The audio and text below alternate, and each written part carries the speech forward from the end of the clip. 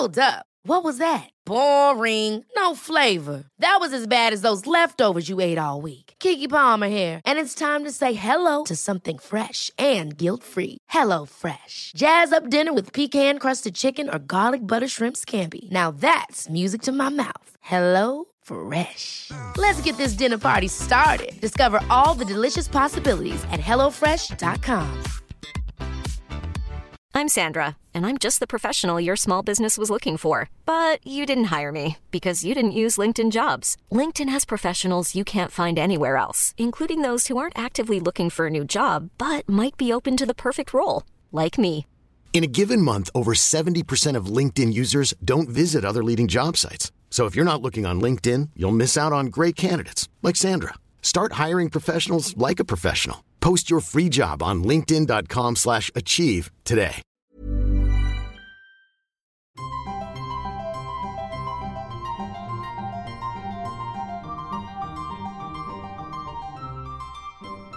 Welcome to Smarty Pants, the podcast of the American Scholar magazine. I'm your host, Stephanie Bastek. In a landscape littered with the riches of the hyphenated American novel, Korean American, Nigerian American, Mexican American, it's hard to go back and remember a time when none of these books were out there, when the only thing you'd find in bookstores from Asian American authors were missionary memoirs and Chinese cookbooks. This episode is about the first Japanese American novel. So imagine you're back in 1956. It's barely a decade after World War II has ended and you're second-generation Japanese American, or Nisei. Your parents were in the internment camps, but they don't want to talk about it. You fought in World War II, but some of your friends refused to fight. They were no-no boys who got their nicknames from answering no to 2 trick questions from the U.S. government that was trying to draft them. Those friends are out of prison now, but it's been a few years. The last thing you'd expect someone with that biography, someone like John Okada, would be to write a novel that explodes every stereotype of the model minority, the quiet Americans who just want to get by after a dark period of history. But John Okada does. He writes his first novel, No-No Boy, in 1956, about Ichiro Yamada, a fictional draft resistor who earns 2 years in prison and the hostility of his family and community when he returns to Seattle. Ichiro is no quiet American. He's got a voice and a character that American fiction has never seen. But John Okada's novel is ignored because everybody wants to put that history behind them. The book goes out of print, John Okada never publishes again, and he dies in obscurity in 1971. Luckily for us, though, that's not the end of the story. Frank Abe is one of the co-editors of John Okada, a new book that for the first time paints a full picture of the novelist's life, bundling his biography with newly discovered work and critical essays. Frank Abe joins us from Seattle to talk about the era in which No-No Boy was discovered. He was there, and what the book can teach us about our own moment. Thank you so much for joining us, Frank. Well, thank you, Stephanie, for really taking an interest in this. So, can you tell us the story of how this book was rediscovered? It's a great story. The legend goes that 4 writers, Frank Chin, Jeff Chan, Lawson Inada, Sean Wong, formed the Combined Asian American Resources Project in the early 70s. And the early 70s was a time of the birth of Asian American studies, a time when the field was just starting to emerge, and there was a need for texts. Writers were looking for their antecedents. They were looking for the writers who came before them, looking in used bookstores. And the legend goes that Jeff Chan stumbled in at Berkeley Bookshop and found a used copy of the hardcover of No-No Boy. They opened it up and were stunned to find this novel that was filled with the unexpressed rage of Japanese Americans following their mass incarceration by the U.S. government in World War II.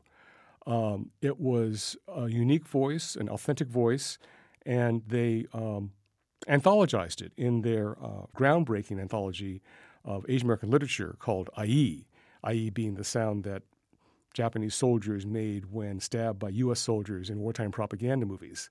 And as the writer Sean Wong says in his essay in our book, No Boy resonated so much with the things he was trying to figure out as a young undergraduate at Berkeley. He was of draft age during the Vietnam War. The book was about making those kinds of decisions. Should I go into the Army and potentially fight a war I thought was unjust, or should I go to prison? As Sean says in his essay, John Okada wrote this novel just 10 years after the end of World War II. And Okada had no Japanese-American literary tradition to call upon or to inform his work. The man wrote in complete isolation.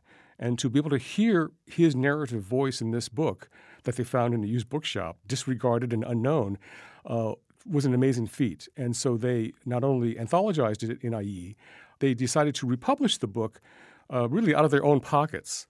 And so they raised a couple $1,000s and reset the book, put a new cover on it. By coincidence and happenstance, my photograph was used as a basis for the drawing on the cover of that edition, because I was an actor at the time working with Frank Chin at the Asian American Theater Workshop in San Francisco. And so my connection with the rediscovery of No Boy goes back to the very beginning. Yeah, no kidding. So what happened next? The Karp Collective discovers this shockingly original book. I mean, I think they'd want to meet the author, right? Oh, yeah. So they looked up his widow in Pasadena. And she told them, gosh, John passed just a few months before you called. He would have liked to have met you. And they said, well, we still want to talk to you, Dorothy. So they flew down to Pasadena, and they were eager to find out what other works that he had left. And she said, well, John wrote a second novel about the Issei, the first-generation Japanese Americans in America. But I wrote a letter to UCLA, and they weren't interested, and I didn't think anybody cared about the first book, so I just burned it. And Frank and Sean and Lawson were just speechless. They were stunned that this second novel was lost, and it remains lost to this day. So No Boy has always been shrouded in this kind of mystique and mystery, and that's what drew me to doing this book called John Okada, clever title from the University of Washington Press, and because in interviewing Dorothy, the widow of John Okada, Frank Chin wrote this very evocative essay called "In Search of John Okada" for the Seattle Weekly. And it was appended as an afterword to all paperback editions, starting with the Karp edition. And it just created a kind of sense of longing and mystery and loss and tragedy that it's stuck with me for 40 years. I'd done a film about the Japanese American draft resistors for PBS called Conscience and the Constitution in 2000. I thought I'd follow it up with a film about the life of John Okada. I interviewed his family and his friends, and it didn't finish the film because the story wasn't there yet. We hadn't done enough work to understand who John Okada was and what his legacy was. That changed when our collaborator, historian Greg Robinson, scrolling through some microfilms, the Northwest Times, a post-war Seattle Nisei newspaper, and came across 5 short stories by John Okada, a one-act play, and called me up, wrote to me, and said, do you want these? And I said, my God, Greg, you found these short stories that had been, kind of talked about, but no one had ever seen them. And so then Greg convinced me that this was a book, and then we recruited another literary scholar, Floyd Chung of Smith College, and together we found an additional work. John Okada wrote a poem, The Night of Pearl Harbor, called I Must Be Strong, which was his first piece of creative writing. We have a great discovery in a microfilm of the University of Washington Daily on the front page on December 11th, 4 days after Pearl Harbor. And no one had known about this poem because it was written anonymously. Whether it was modesty on John's part or more likely need to protect his family from retribution in the wake of Pearl Harbor, when people like his father were being arrested throughout Seattle for being, suspected collaborators with the enemy. Yeah, I wanted to ask about the disparity, I guess, between John Okada's own life and of the narrator of Nono Boy Ichiro, because what's interesting is John was not a Nono Boy. He actually had a distinguished career in the military, and he takes on this totally different perspective in writing the novel that I just think is so interesting. Nono Boy is not an autobiography, and many people mistake it for one. John Okada was a Nisei everyman in many ways. He volunteered for the Military Intelligence Service out of college, and he flew hazardous missions over the Japanese coastline, listening for enemy radio signals that could yield valuable information for the Allies. But he wrote a novel about a fellow Nisei with the opposite experience, someone who objected to incarceration and refused to be drafted out of an American concentration camp. And through, this anti-hero, we get dizzying internal monologues, arguing with himself about whether he did the right thing or not as the protagonist. That was not Okada's experience. One theory is that all the MIS veterans were conducting secret operations in World War II, and when they were discharged in 1946, they were told to shut up about their wartime experience, kind of a gag order. And they all did. None of them talked about their experiences, and Okada may have felt that he was not free to write about his own experience. Then he met a fellow in Seattle, high school classmate, not a close friend, a guy named Jim Akutsu, who was a draft resistor, a guy who did refuse the draft in the Minidoka concentration camp on the grounds that he'd be glad to fight or be drafted out of a concentration camp if the U.S. would simply let his parents go home and restore his rights as a citizen. That didn't happen. And so he went to trial and was convicted, spent 2 years at McNeil Island Federal Penitentiary south of Seattle, and was released just about the time that Okada got back to Seattle, returned to school, was attending the University of Washington, and was taking creative writing classes. Okada and Akutsu hooked up. John was working in a war surplus store at the time, and Akutsu would go hang out with him. And then John would say, hey, let's go to the Wame Club, let's go to Taitung, eat, have a meal, have a drink. And Jim started to tell his stories about prison, about being a draft resistor, about his mother, who actually, like the protagonist in the novel, shared the delusion that Japan had won the war and that ships would bring, the victorious Japanese to come rescue true believers like her. So John took a lot of notes as Jim was talking. And when he sat down to write 10 years later in Detroit, Michigan, that became the foundation for the novel Nono Boy. I think that sort of gets it, the experience of being Japanese American at the time that Okada was writing this, just 10 years after the internment camps and after the war, because, it presents such a very different view than the one that Japanese Americans themselves had been sort of boxed into as the model minority at the time. Can you talk a bit about how Okada's book and these perspectives sort of blew that open? The model minority was created in the New York Times in a William Peterson essay in 1957. The Japanese American Citizens League, which still exists today, their historian, Bill Hosokawa, wrote a popular history in the late 60s called Nisei, the Quiet Americans. So, the quiet American, the model minority, was the public image of Japanese Americans in the post-war period. And Nono Boy, John Okada's novel, everything about Nono Boy challenges this overall amnesia about the camps, the prevailing values of our community at the time, which mostly wanted to forget and fit in. The novel met with silence. So can you talk a little bit more about what makes this book so powerful in your mind, and I guess why it stuck with you, why you wanted to pursue this project? I was hanging out with the CARP boys, the Combined Asian American Resources Project in San Francisco in the 70s, around the time when they republished the novel. There was just a raw honesty, a vernacular in Okada's writing that was unlike anything that we had seen before. A lot of Asian American literature at the time was no more than Chinese American Christian autobiographies, Chinese cookbooks, Japanese travelogues, and this was a raw, unvarnished, gritty voice that, and often profane, that revealed this unexpressed anger that the Nisei felt about their treatment by the government in World War II, and the fact that really they had been disinherited of billions of dollars in today's dollars in land, farms, businesses, education, which they could not pass on to the children, my generation. And yet the prevailing idea of don't talk about the camps because we don't want to pass on our anger, our rage, our bitterness. Bitterness was the big word. We don't want to pass on our bitterness to our children because we want them to succeed. We want them to go to college and have a decent life.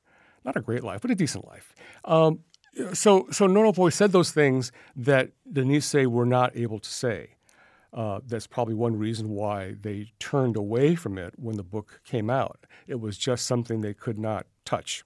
Yeah, and there's this line I love from Frank Chin's afterward where he says, the book was so good, it freed me to be trivial. Yeah. And that it's so great because, it gives you, having a book that sort of says the unspeakable, gives you the option to continue having that conversation or just to leave it aside and talk about whatever you want.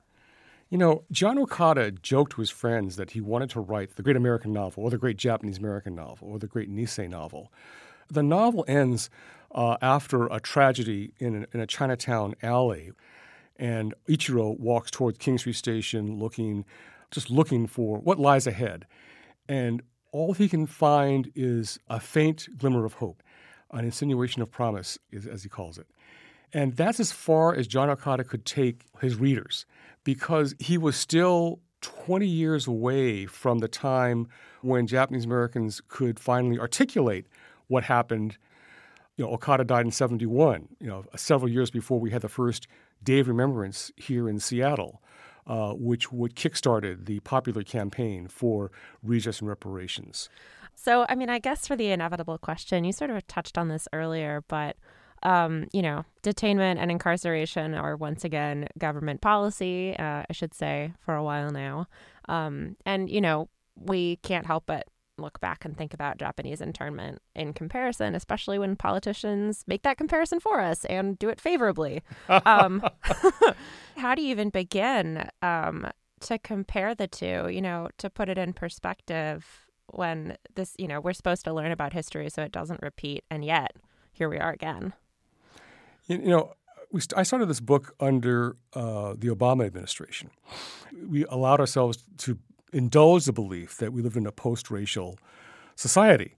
And books like these were instructive, but they were history. John Okada wrote that the race hatred that put Americans of Japanese ancestry into concentration camps, he described it as the indignation, the hatred, the patriotism of the American people that targeted innocent Americans following the attack on Pearl Harbor. Well, of course, that's rising once again. In this present moment, we're seeing the normalizing of racism and nativism at the highest levels of government.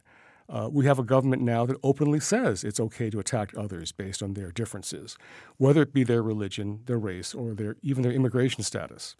So you flash forward to the present, and the story of Japanese American incarceration and Japanese American resistance to incarceration in the American 20th century is regrettably no longer academic history in the 21st.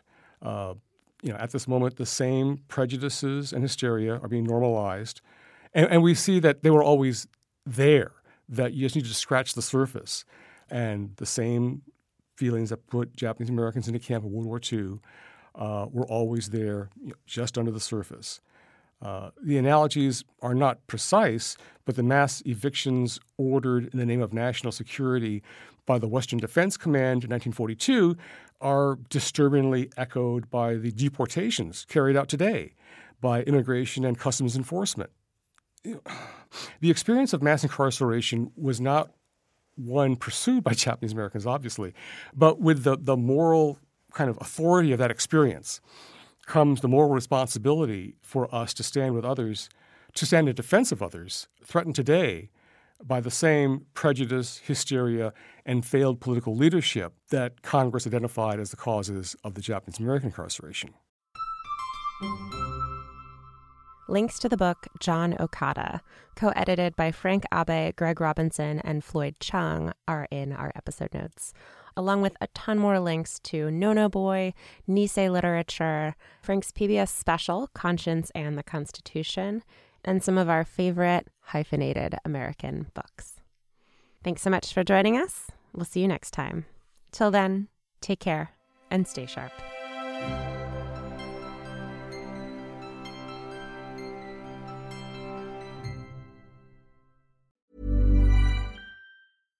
Hi, I'm Daniel, founder of Pretty Litter. Cats and cat owners deserve better than any old-fashioned litter. That's why I teamed up with scientists and veterinarians to create Pretty Litter. Its innovative crystal formula has superior odor control and weighs up to 80% less than clay litter. Pretty Litter even monitors health by changing colors to help detect early signs of potential illness. It's the world's smartest kitty litter. Go to prettylitter.com and use code ACAST for 20% off your first order and a free cat toy. Terms and conditions apply. See site for details. Hold up. What was that? Boring. No flavor. That was as bad as those leftovers you ate all week. Keke Palmer here, and it's time to say hello to something fresh and guilt-free. HelloFresh. Jazz up dinner with pecan-crusted chicken or garlic butter shrimp scampi. Now that's music to my mouth. HelloFresh. Let's get this dinner party started. Discover all the delicious possibilities at HelloFresh.com.